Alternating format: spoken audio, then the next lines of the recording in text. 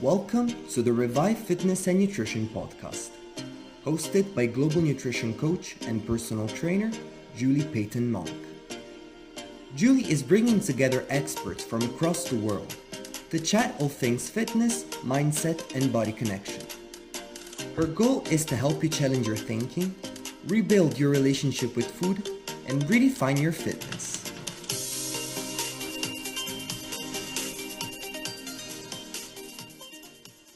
Welcome to Revive Fitness and Nutrition Podcast with your host, myself, Julie Payton Monk. We're on episode 12, which is why are your senses important? So why do your senses matter? And today's guest is someone I came across quite unaware really. So I'll tell you a little bit of a story. I was at the airport browsing the bookshelf as you would do normally.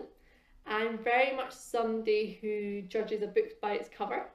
And this book caught my attention. It was a tagline about unlock your senses and improve your life. I'm very much someone who's always looking for different ways to improve the quality of your life, the experiences around you, but also from the perspective of my clients and any things that I can learn to pick up and help them also. So I bought the book, thought nothing more of it, went on holiday, and I could not put this book down. So one, it's a very easy read because it takes you from when you wake up right until you go to bed. And yeah, I literally could not put this book down. I found it fascinating, easy read. And my husband was like, right, what are you telling me now? What are you going to teach me today about my senses? Because it was just one of those books that you had to tell someone else about it. Which hence was why I've come back and I've been like, how can I make everyone aware of this book and the different things they can learn from it and put into their own life. And I'm very much an action taker, and I've started doing things myself. So I've gone through with a highlighter and highlighted the different action points of the things I can start doing. And I thought, how can I get this out to more people? So I reached out to the author, Russell Jones, who very kindly accepted my invite to join me on my podcast today. So welcome, Russell. Thank you. That's a lovely introduction. I'm really glad you enjoyed the book. Thanks a lot, Julie. Oh, and it's even the way it's written, I thought just such a easy reads and something you can relate to, and there's quite a few laughs and things throughout it as well. Yeah, there were a few more actually. They got edited out. I was really enjoying being quite funny throughout it, but I'm really glad you like it. I mean, that's the point in a way, is to make, because it's a lot of neuroscience in there, and that's been the sort of background to everything I do for a long time, and actually in life and work and in this book, it was about trying to make that science, democratizing it and making it accessible and making it sort of just delivering it in the simplest possible way and applying it to your life as in an easy way, and not make it scary, because there's a lot of serious science behind it, but it's all about trying to make it really accessible and understandable and useful. And absolutely, and just on that point of neuroscience, because I was reading another book after your one, which was about the workings of the woman's brain, and there was bits where that got heavy. It got heavy, and it was like really tough going to read. And I think that's a massive difference with your book, so definitely accessible to all. And you mentioned there a bit about science, so just so people get a feel for you, who Russell is professionally, but also on your own life, what's your drivers? What's the things that motivate you? Oh, that's a tough. I don't know what does motivate me. I mean, I love working and I love doing new, different things. And I guess always creative endeavors motivate me. I began when I was younger writing music and producing music. I mean, that was my main goal when I went to university, was just to get music equipment and get a deal, which I did, and wrote sort of instrumental, beatsy music from my sort of late teens to probably late 20s, and always wanted to do music and film and loved sound and really loved the emotional impact that sounds have. I think that was actually more fascinating to me than really writing music. And I've always been fascinated about how emotionally affected we are by things we hear, like in cinema and stuff. Motivationally wise, I mean, and as long as I'm doing something different and creating and doing new things, which is I've found a way to do that somehow in my life, to do, whether it's an event or designing something or doing talks or writing the book. I guess I'm motivated by that. I've never really thought about it, but I just like to be doing different things and new things all the time. Is it one of those things where if someone piques your interest, you're kind of, oh, we'll see what happens with that, and it kind of grows and evolves as you go along? Yeah, I guess so. Yeah, I've just always wanted to try out new things and have variety in my life, in my work. And I've never worked in a sort of day-to-day job really for someone. I never have. So, and that's not, I didn't think it was intentional. It's just the way I've always done it. But I guess looking back, I was just naturally driven to always trying to forge something myself, I guess. So how do we get from that creativity to neuroscience then? Because as you mentioned at the start there, you can get bogged down in a lot of the science. It's not always accessible. How do those two come together? Right. Well, that's, I guess, a little bit of the story of the evolution of me getting to this point and my agency that I had. So I run a sort of sensory branding agency, or marketing and branding and design agency. So I started from making music, and I guess realizing that I was never going to make millions just making the music I make, because it was quite underground, independent sort of sounding music. And I started doing music for events and creating experiences. And I was fascinated in this idea, or not just music, sound as well. I was fascinated with this idea of how we can affect experiences by changing the sound in a space. And I was doing some work for some brands around this, about sound in retail spaces and whatnot. And I literally dropped, I was really interested in, I'm a glutton as well, I'm obsessed with food. And I sent an email to Heston Blumenthal about 15 years ago or so, because I'd been, hearing these amazing things about the fat duck and this idea of this meal as an experience. And I just sent an email saying I'm interested in seeing how we can use sound as part of an eating experience. And I got a reply saying, come down. And I went down and met with a guy called James Jockey Petrie, who was Heston's right-hand man at the time and ran the experimental kitchen. And I came down armed with a load of ideas of things that we could try out about externalizing taste, having sounds that sort of sounded like a taste. And I had no idea that there was actually a scientific sort of study in this area. And they had this idea for a dish called Sounds of the Sea, which they had already got quite a way along with. They may have even already had it on the menu, but they weren't happy with it. And it's a dish where you get served sashimi and edible sand made of tapioca and seaweed, and you listen to waves crashing. And the idea is that this soundtrack of the seaside makes the fish taste fresher and the dish more enjoyable. So I said, okay, well, I'll do the sound for it, because it wasn't quite right what they had there.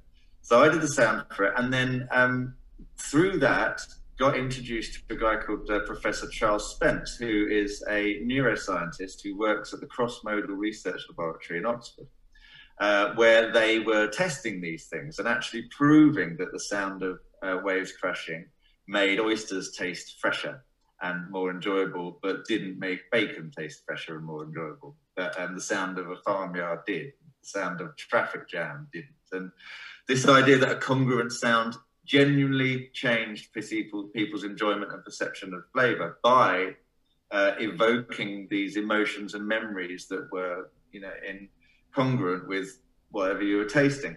So that was this sudden spark to me that I was really interested in how, like I said, we can sound and music affect us emotionally, but actually changing taste, that was interesting for me. So I think that just unlocked this kind of passion. So, right, I want to know more about this. So I just started reading all of these neuroscientific papers. Sound can change taste. And then we did another study quite soon after that. I kind of then started taking ideas to Oxford, saying, well, I want to try and prove this.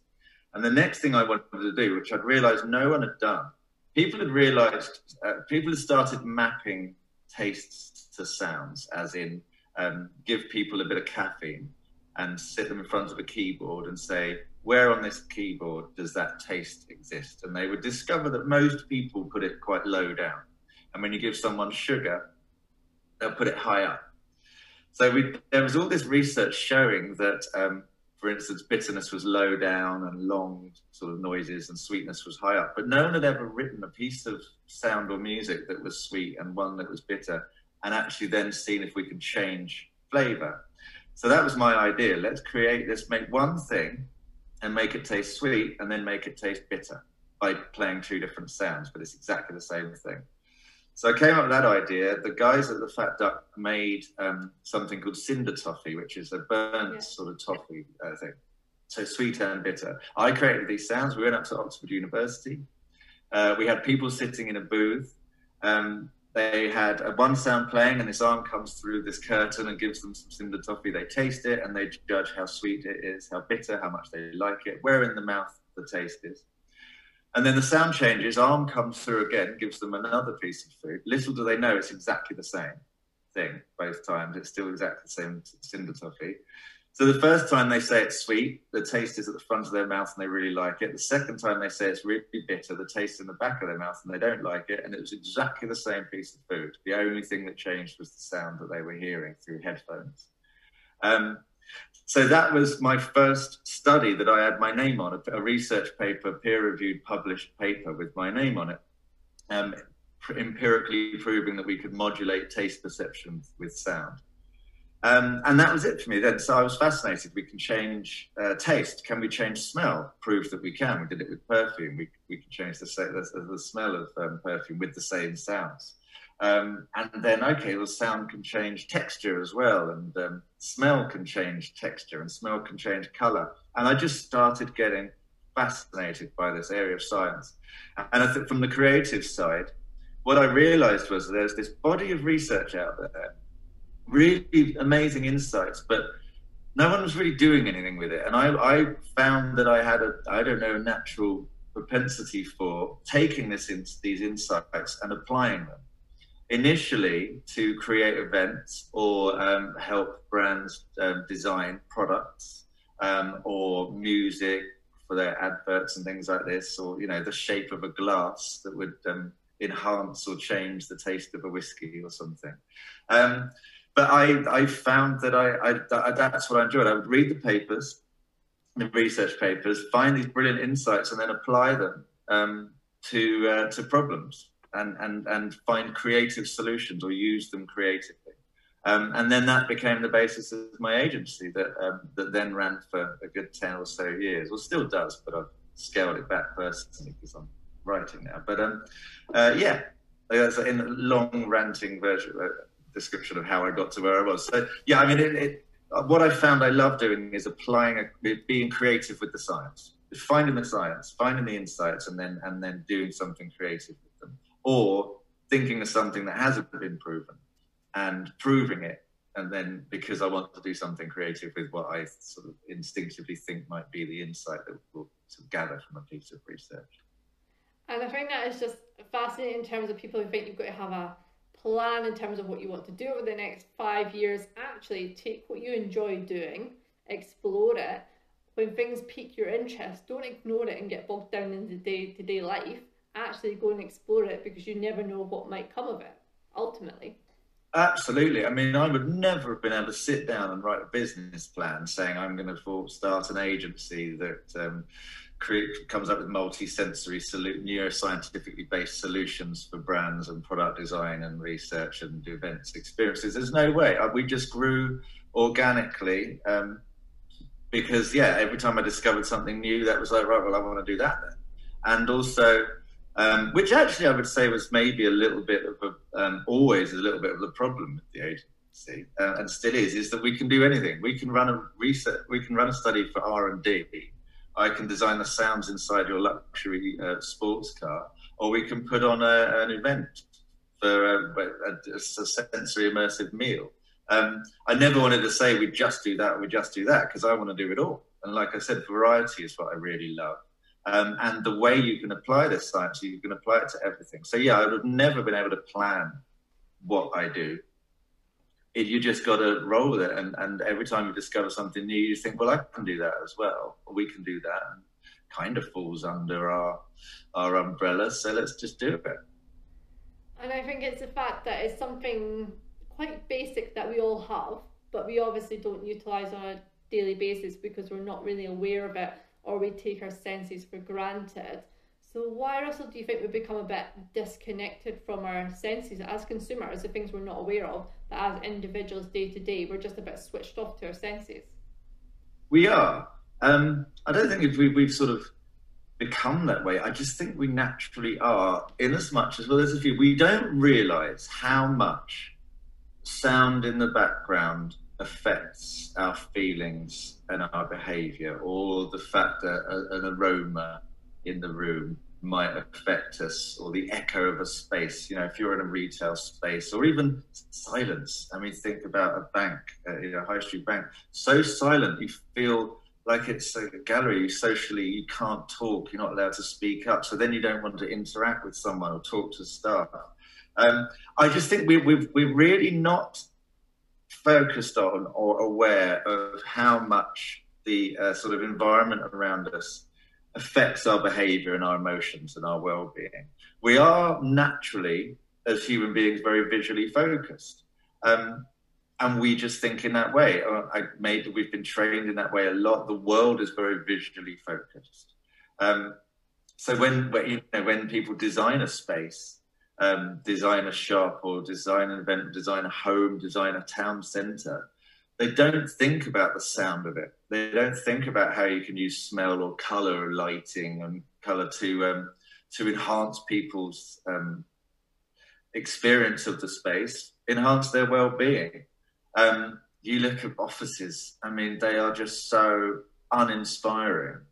The research shows how much better like plant life, has the effect on it, about changing the sound in a space, about the use of colour. People make more clerical errors or typing errors in white rooms than any other room. But why are most offices white? I just think the world has evolved to be designed very visually and ignore the importance of our other senses. And we don't realise, I think it's a revelation, like you said, which is wonderful to hear when you read the book and you hear about this. It's instinctive, it makes sense. But we don't day to day think about how a sound or an echo or construction works outside, or a rattling air conditioning or is actually affecting how we feel. So if we feel a bit off, we'll blame ourselves in a way. And we don't control the environment. You don't walk into a room and put something on, or put a soundscape of birdsong on, or things like that. So we're just not used to it. And I think we had a bit of an insight with obviously the lockdown. We were just talking about this, and the fact that the world was quieter. So even with traffic, and now things are back to the pace that they are. And especially when I came back from holiday, living in the city, the assault on sound of, just like you say, construction work, buses, all the noise that comes when you come from a quieter place where you just hear the sea, to suddenly that traffic, and you can feel yourself getting tense with it. And it's like, Absolutely. Shut the door, shut the window. It just irritates you what you can put on to block out that sound. So I don't know if it's a result of reading your book and I came back just fully aware, or if it was just from going from the silence. But either way, I noticed the tension within my body from the sound that was around me.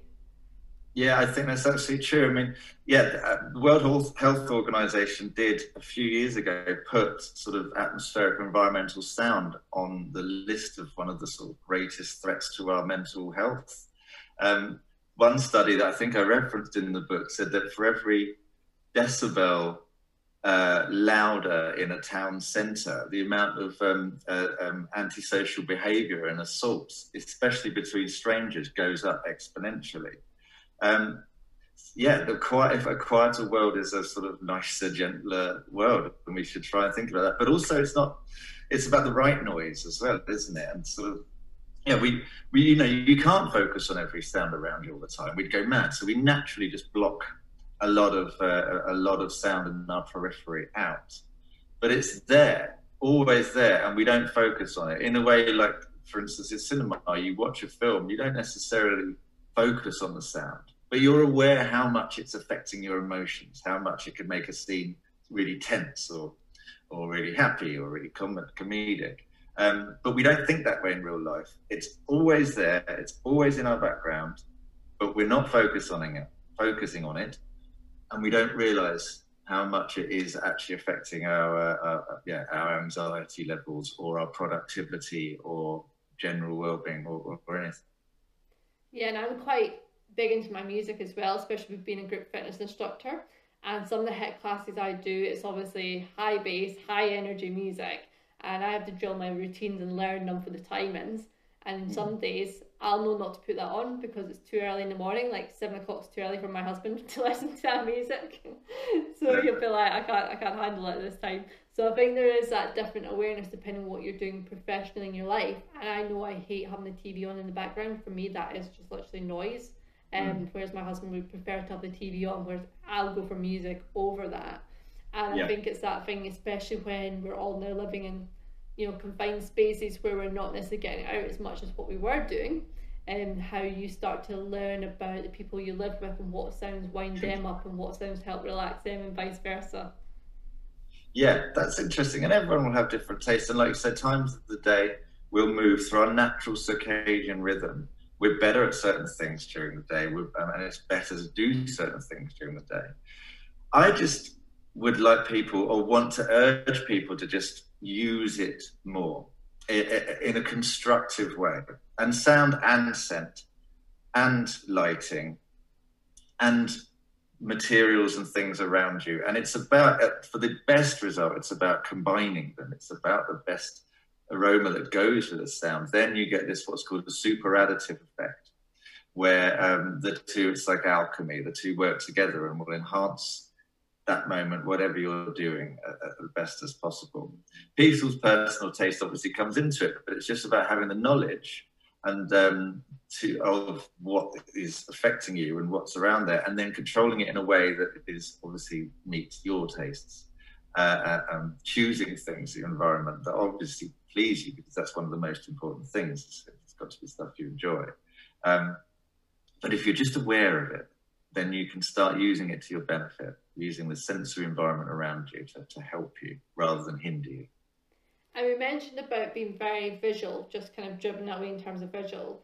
And I know with my clients at the moment, what a lot of people are kind of struggling with is, I know you referenced it as a Zoom cave previously, Russell, which I love, is the fact that we're now living in this Zoom cave. And I know a lot of my corporate clients audios have gone. It's all about Zoom and having your face on Zoom and staring to show that you're engaged, paying attention.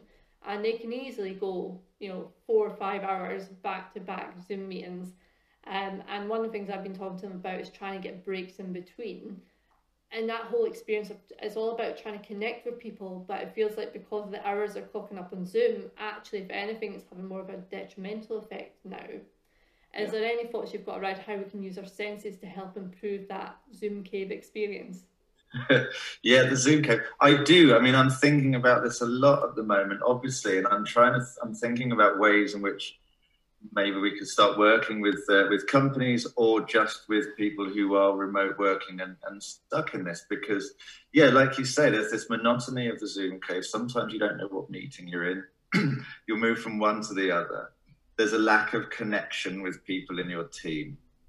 And there's this sort of lack of variety. So there's a few things that you can do.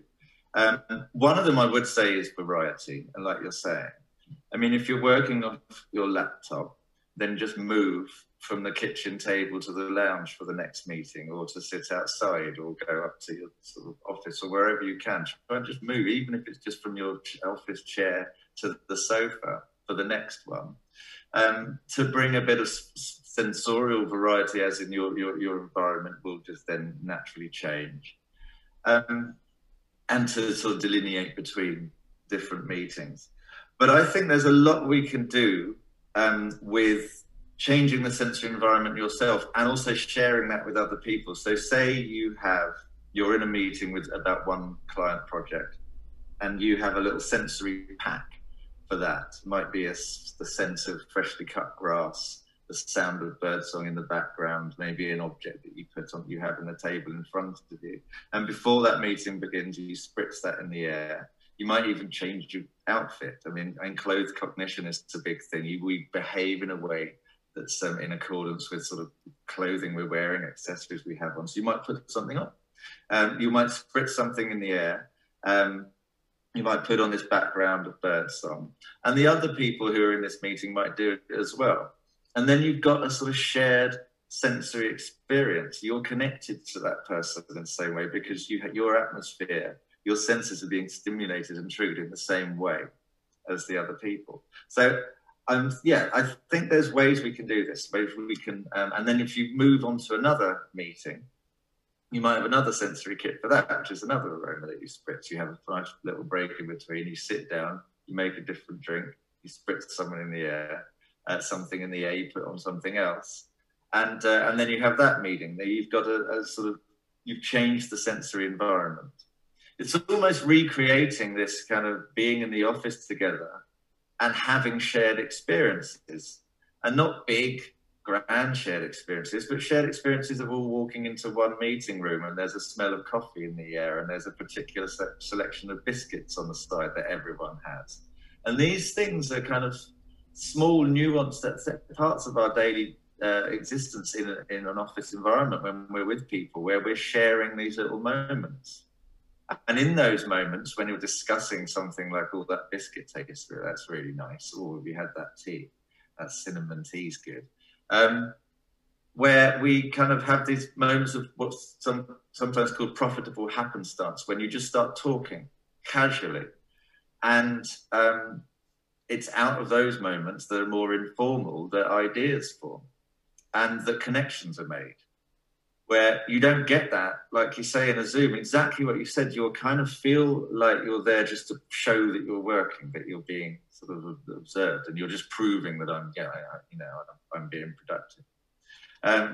There's a really interesting stuff I think we could explore about creating sensory variety for yourself, but also connecting yourself sensorially to other people, so you've got some kind of shared experience. And then there's obviously, when you then get into it, what is that sensory kind of prescription, as I say, for each project or each bit of work you're doing? What is the sound, the smell? Where do you sit? What do you wear? Then you can choose things that are specifically designed to actually enhance whatever you're doing at that time. So if you're being, say, you have to be really accurate and you want to just be really productive and you're doing something that's kind of quite task orientated, you've just got to check off a list to do something relatively sort of boring in a way, repetitive. Then there's a kind of sensory prescription that will help you focus and do that. Whereas if you want to be really creative, if you need to think differently, if you need to connect ideas and process sort of information, then there's a different set of sensory elements, a sensory prescription that can help you with that.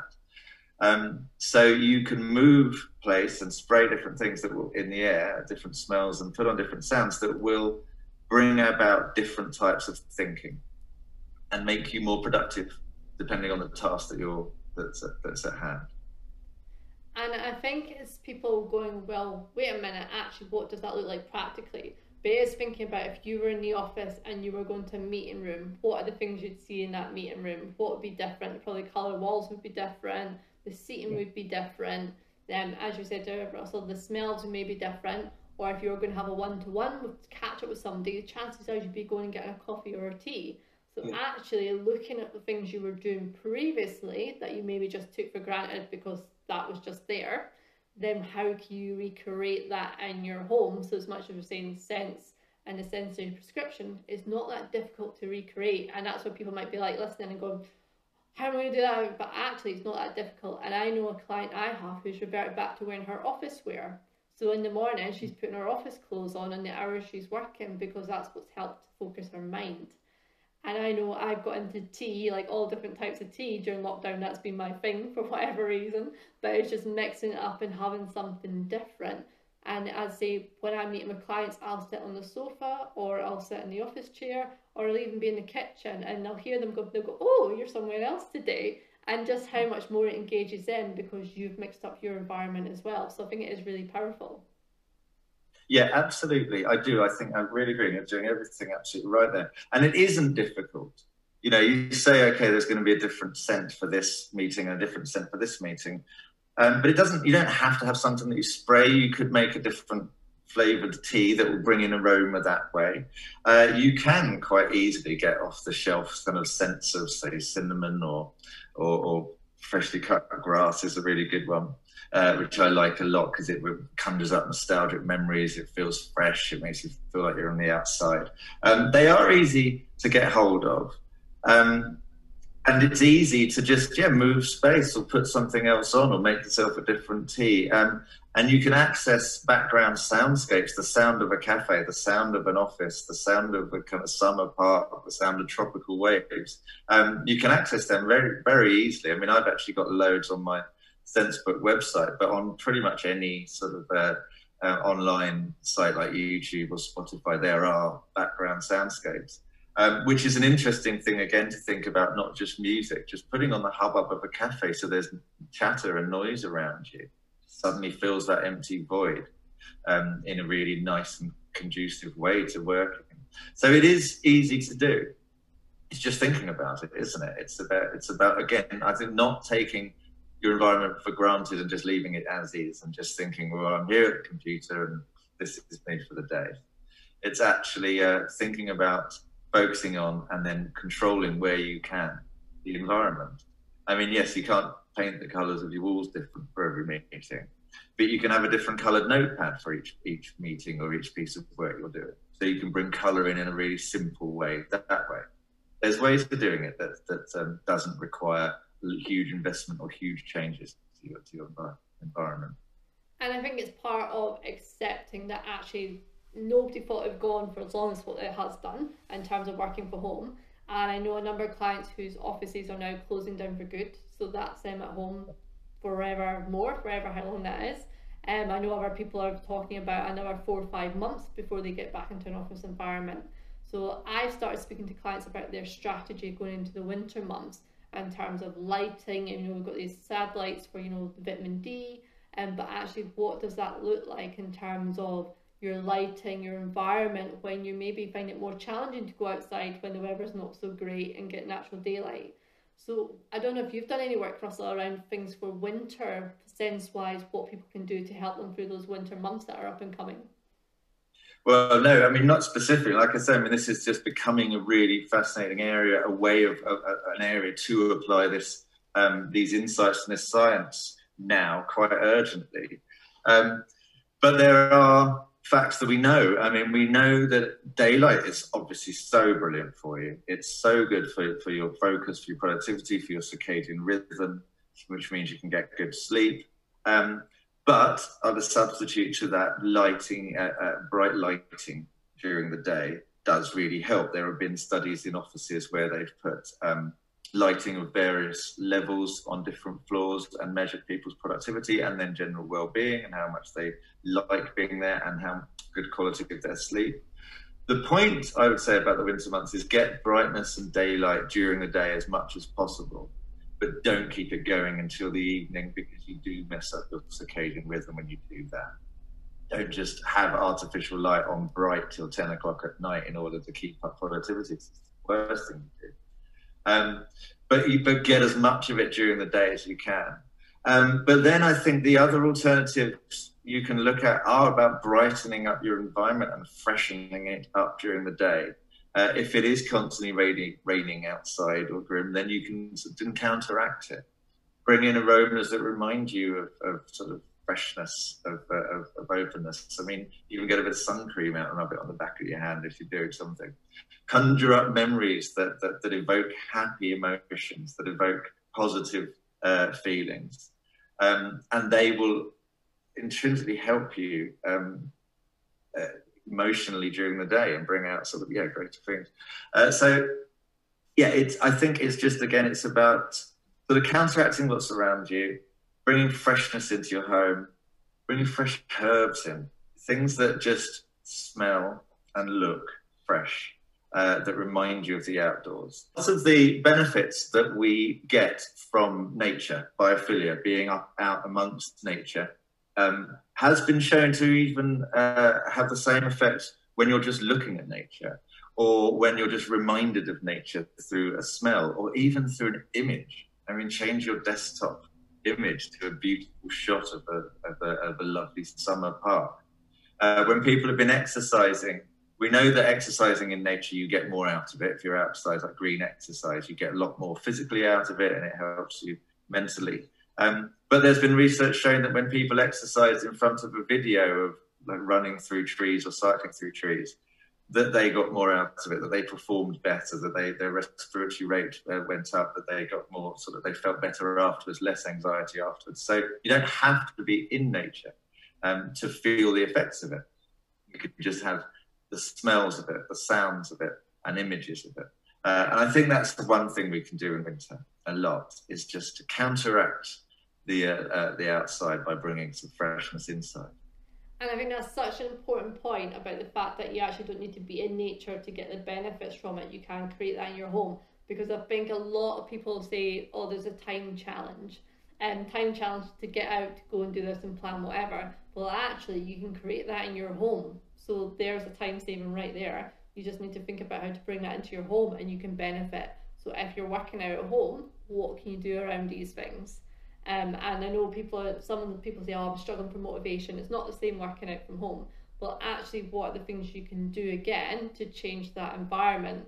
And I know, Russell, something I've been trying from your book is about scents on your towels. So the scent before you work out, the scent whilst you work out, and then afterwards as well. And I've been sharing that with some of my clients because I do a lot of high intensity training.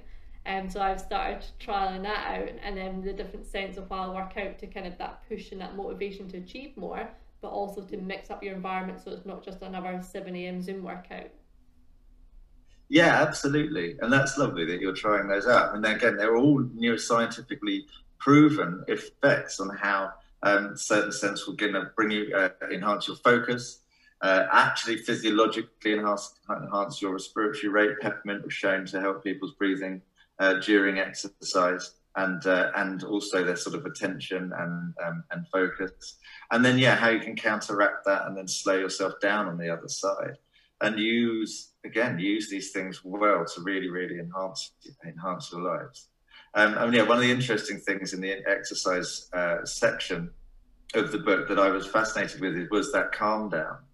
That afterwards, how you've got to keep up the sort of high octane sort of tempo for a little while afterwards for your sort of cortisol in your body to sort of process, but then really slow it down. I think they said about 40 minutes of really ambient music, and even interspersed with natural soundscapes, has been shown to help the body relax and get more out of it, and you don't then move into the next phase of your day all stimulated and full of cortisol. You're ready to move on, your body is settled. And doing these things to sort of take you out of one phase and then move comfortably into another, again, is a really important thing, because otherwise you're constantly rushing, aren't you? Like you say, you're on it, you've exercised, now I've got to do this, now I've got to get working. Take these moments and sensorially change your environment so it delineates between times of the day, your activities, what you're now focusing on now. And you will see the benefits of it, because you'll feel like the environment is changing more than it just being the same place all the time. That's it, and that's why I like to do my class now, my own workout straight after, so then I'm not having that sudden stop, rushing doing something else and bringing back up again, and then that sudden stop. So it allows me to do the workout part and then the wind down bit. And as you said, normally what you do is, do cool down stretches, you switch to your softer music straight away. But I told my guys last week, it's been proven that we're going to keep this high energy music while we cool down and stretch, because it'll help. And they're like, what? Yeah, bend and then calm it down, definitely. Yeah. Yes, these are things to do from the moment you get up.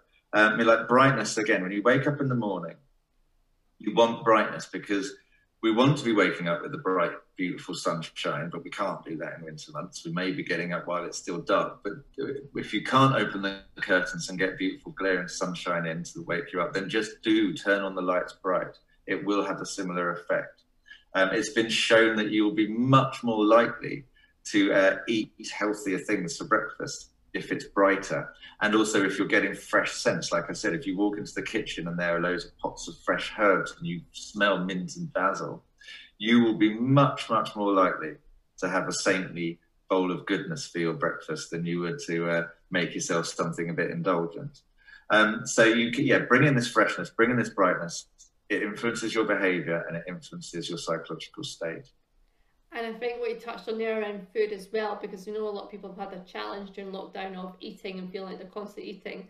And I know clients normally, as we come into the winter months, will talk about the hibernation mode they feel like they're going into, where it doesn't matter what they're eating, they can't get enough. And as a nutrition coach, I love watching. I've discovered I'm a data geek. They get them to send me through pictures of everything they eat and drink all day long. And it's amazing how sending that visual rather than gathering the data makes people look at their food differently. But also it's interesting in terms of the patterns around the habits, the colours, and you can see the more kind of beige food. This is something I've learned from my clients. We've talked about beige food. There's been, a discussion around it for a while. But actually, once they eat it, they're just not as satisfied, and then they'll go looking for other foods. So it's that thing about actually bringing light in during the winter, or the light sense will also help with maybe that if you've had a challenge around overeating, for example. Yeah, that's fascinating that you're not, because we want to be sensorily stimulated, and we naturally do. It's what makes life rich. So the more colour on your plate, then the more, you might not be getting as much sort of food, but you're getting so much beauty and vibrancy in colour, then that's sort of satiating you in a different way. So that's really fascinating. I like that a lot. I mean, I know that there's some really fascinating stuff about the colour of the plate as well that you eat off. And we eat less off of red and blue plates than we would do off of a white plate. You feel fuller, more quickly, but also you're more aware of what you're eating because of the contrast. So if you can really see the food, if it's bursting out through the vibrant colour in contrast to the different coloured plate, then you're just more aware of it. Like you say, exactly in the same way that if you're taking a picture of it, you're just making yourself focus on it for a moment and be more aware of it. And perhaps that's the thing. And it's a lot about what I'm talking about, is about that focusing, not just being on autopilot, and actually focus on these things around you. And as soon as you stop and look at what you're eating and focus on it and have to sort of log that, then you're so much more aware of it, and you won't overindulge, or you'll see that that's not going to be satisfying. Yeah, and I find it's even things like, say, don't buy the grab bags of crisps, because if you have to open up 6 packets of multi-pack crisps, you will realise you're doing that, as opposed to one big grab bag where people get to the bottom of it and go, oh, it's done, and don't really register how much they've had. So I think it's everything around the senses of that touch and opening action, and realising at the end what is empty versus just one bag. It's that difference too. Yeah, absolutely. Well, then you start to touch on something really interesting, which I do a lot in my work, which is all about rituals and behaviours, and so how having a process to get to something enhances enjoyment of it and enhances the sort of satiety, how much how good you'll feel after it.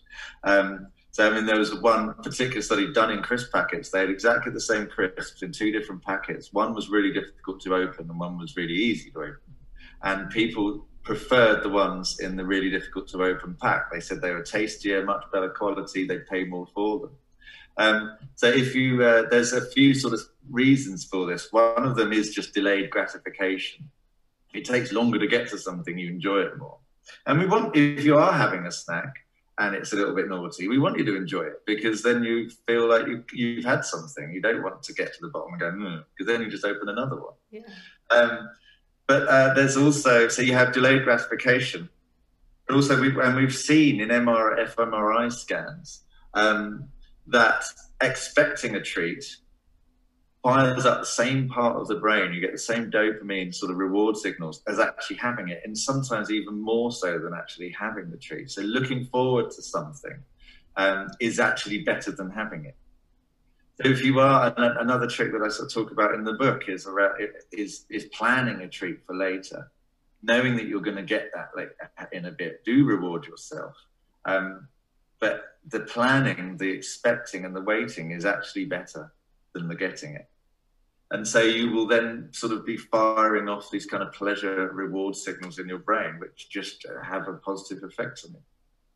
And it's that thing, if you've woken up, it being a Monday morning or whatever day that you might find, you're going to have a challenging day for whatever reason, it's almost reversing that mindset of going, right, this is going to be a challenge, or I might have to do stuff I don't really enjoy, but actually I'm going to reward myself with whatever that is later on.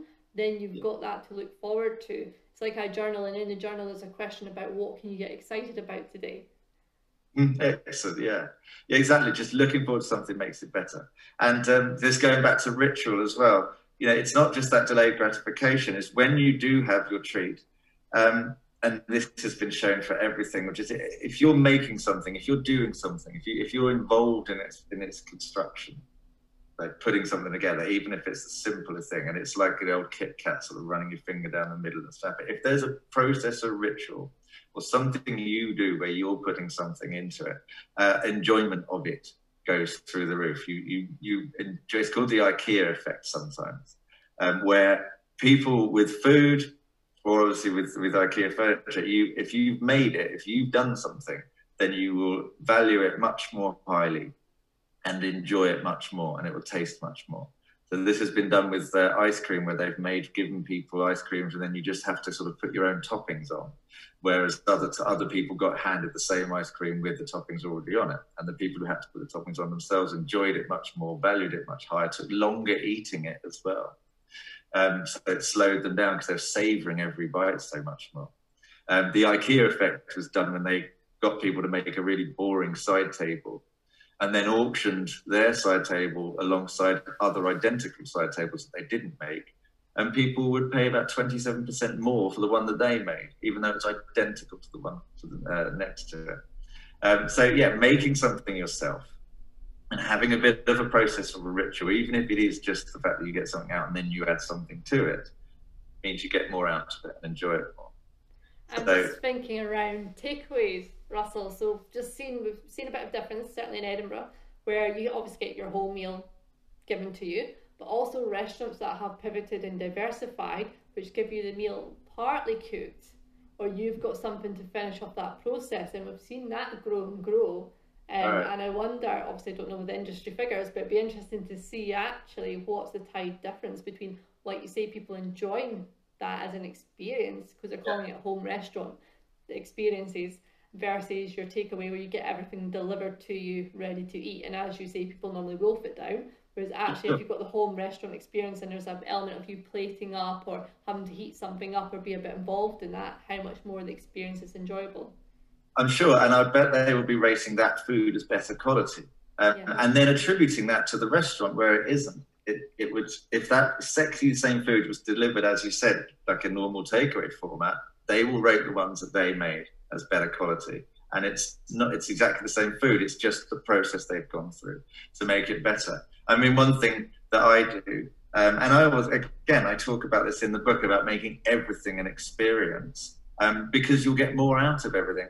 Is if you do order just a normal sort of like an Indian takeaway, decant everything into bowls. Yeah, it makes more washing up, but it just looks so much nicer. Put your chutneys and everything into different small bowls, decant everything into nice bowls, serve it up like that. It looks so much better. You've had that process and it will be so much more enjoyable. You will eat less of it because you'll savor everything so much more and eat more slowly. And then if you couple that with and a sort of congruent soundtrack, if you put some music on that's going to go with it and turn it into an experience as you would have if you'd gone out, then you will enjoy it more. It will appear so much better quality to you. And I think that's key. One, you'll enjoy it, but two, you'll also not overindulge and maybe have a food hangover later on to the evening or the next day, which takes away from your enjoyment of it because you feel like you've just had so much food.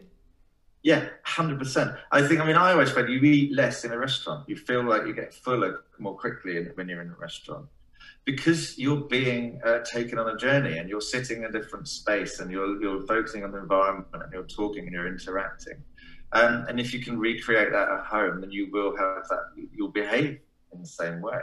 And yeah, you won't just sit there in front of the TV and just wolf down an entire curry for 3 people just for one, which I'm guilty of myself many times. But so turn it into experience and do this with as much as you can. If we're stuck in, and like we say, going back to, if this is the winter months or if we're working from home, just make everything more of an immersive experience. And that doesn't mean it has to be a big grandiose event. It's just about setting a scene and caring about these small elements in the environment, whether it's the serviceware or music that's playing or lighting something, a candle, because it just turns everything into a moment of wonder. I like to sort of talk about a little mini nice experience instead of just, right, the food's arrived, sit down, wolf it down, oh yeah, I feel painfully overindulged now and flop out on the sofa for the rest of the night. It doesn't take that much effort and it enhances your enjoyment so much more. So what would you say to summarize then, Russell? What are your top 3 things around senses that you would say, if you're going to start looking at this, what are the top 3 things to start doing right now? It's really tough to say my top 3 things. Again, my overall top thing is just focus on your sensory environment, care about it more. Don't take things for granted. Don't sit there with annoying noise going on in the background. Get rid of it, put something on to mask it out or move. Just and the same with everything else about lighting and everything. Just care about the environment around you. Care about your space. Focus on your senses. Think about what's right, what's not right, and then where you can change it to be beneficial for you. My other thing when looking at sound is that don't just think about background sound as music. Think about sound as well. Think about that cafe hubbub, an office chatter sort of background, the sound of a picnic in a park, the sound of a gallery. It's been proven that we're more productive when there is a sort of non-repetitive, low-level hubbub of activity around us. So that's why cafes are so good, because there's just this constantly changing low level, but there's no big spikes of noise. There's no big sort of things that will shock you out of your state of flow or concentration. Just a low-level, gentle hubbub of talking, of activity. So think about sound, not just music. And it's very easy to find a soundscape of a cafe or an office to put on. I mean, when I was working from home and homeschooling my boy at the start of the lockdown, we put on a soundtrack of Playground in the room. So I had music playing, but underneath it all day was just the sound of a playground. First of all, he said, well, what's that? But then it drifted into the background, and it just filled it with the sound of company and people and children and activity. So yeah, think about sound, not just music. And then the other thing I would say is, like you've been saying, is variety, sensorial variety. If it's just the same all day long, it breeds fatigue and lack of imagination and lack of inspiration. Just shake it up. If it's as simple as just taking a laptop and sitting on the sofa or going to the kitchen table, making a different herbal tea, anything you can do to change your environment throughout the day is going to be beneficial for you. Yeah, and I'd say for anyone, I know we've talked a lot about scents, they are easy to get hold of. I had mine delivered before I even got back from holiday after reading Russell's book. So I'd say things like that, you can look around and, everything you're mentioning are easy and accessible. So it's just taking that time out, block time out, everyone, and schedule some time to actually go and look at what can I do to make the difference.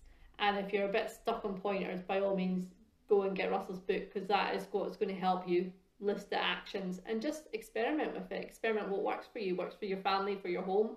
And once you find out those things aren't working, keep them going. Don't stop doing them, just keep them going and mix it up if you feel like you need to change it up again. Yeah, and that's a really important point when you keep it going. With these things, when you build up a sort of sensory memory with something, a sensory association, then it becomes a trigger. In the same way that smelling something that reminds us, smell that maybe reminds you of your nan's kitchen, just suddenly brings an emotion back and feelings of warmth and of trust and family. So the more you do these things, the more you build up that association, and they become a trigger for that type of thinking or that activity or focusing or being creative or relaxing, whatever it is that you're associating with that smell, that sound, that color, that object. Yeah, the more you do it, the more you build up that trigger and that association. Right, Russell, we're now going to put you on the spot with some quick fire lifestyle questions, as I like to call them, just to get more into the mindset of Russell Jones. You ready for it? Yeah. He's like, what is this? Nice and easy. If you have coffee or tea, you choose one or the other. Coffee. Got a big pot next to me now. Yeah. Which is actually too late for me to be drinking it, but it's gone cold. Yeah, coffee. Paperback book or an e-book? Paperback book. Yeah, I'm the same. When they said like paperbacks dying out, I was like, no, staring at screens, not good. It's always got to be a paperback. No, exactly. I mean, again, you can see behind me, although I know this is not a visual medium, but record player and everything there. I'm still on records and I've never stopped being everything. If you can touch it, I'm much more into it. Okay, early bird or night owl? I'm naturally a night owl, but I've trained myself to be an early bird, especially in writing the book. read somewhere that you should start writing at 6 a.m. because there's no distractions, nothing on telly, no one's going to email you. So I train myself to do that, be sitting down with a coffee at 6 every morning and start writing. And I'm in that sort of time frame these days, and I do prefer it. I do much prefer it. I'm the same. I'm naturally a night owl, but again, I'd never understand why people would be at gym at 7 a.m. But I've trained myself to be an early bird, and like I'm up at 5:15 every morning. It allows me to get my space before everything else happens, and I quite enjoy that quiet time and just that bit of time for me before everything kicks in with clients. Yeah, you feel like you've got a head start on the day. It's a great feeling. But is it still difficult for you? Is it still a struggle? No, I tend to still, naturally I'll wake up sometimes before my alarm goes off. Depends how heavy the training's been the day before. But yeah, I don't find it a struggle. I naturally just jump up. That's me, ready to go. Okay, savoury or sweet? Savoury. Yeah, I would rather have a starter and a main course than a main course and a dessert. Yeah, same. Pilates or running? Pilates. Yeah, I do get a bit bored running, and I'm doing Pilates. I just do YouTube videos every morning, but I'm doing that a lot. I've been doing that a lot for the past few months. I know I really like it. Yeah. Yeah, I'm the same with running, but I did think it depends on your environment for running. That's a big one. I find going around the city running is just not enjoyable one bit. But we go through woodland forests, then it's all good. Yeah, that's nice. Yeah, makes a big difference. All right, thank you very much for your time, Russell. As I said, you've opened my eyes up to a whole world around senses, which I didn't know anything about, 3 weeks ago. So appreciate you doing that for me. And like I say, I have got all my actions in terms of things that I'm trying and experimenting with and sharing with my clients. But in terms of how people can engage with yourself, Russell, I know the book's on Amazon. I imagine it's in all bookshops as well. It should be, hopefully. But yes, Amazon's the sort of easiest way to get it, I guess. Yeah, and otherwise, so I have a website which is sensebook.co.uk, which I've tried to sort of put some of the sensory prescriptions from the book on there and act as a kind of hub for living more multisensorially. And I do have Twitters and Instagram that are at SensebookRJ, which I'm the worst at social media. It's not my bag at all, but I am there. I would definitely say get the book, people. The book is going to allow you to give you summaries at every chapter, so it'll allow you to easily identify what things you can start doing it, and you can prioritise which ones you want to take forward. So I'd say definitely get the book, and then you can go and look at Russell's website to build on that and get, as he says, the soundscapes and things as well. So thank you, Russell, for sharing your scientific knowledge and making it accessible to us all. Appreciate your time today. Thank you so much. It's been a pleasure. Cheers.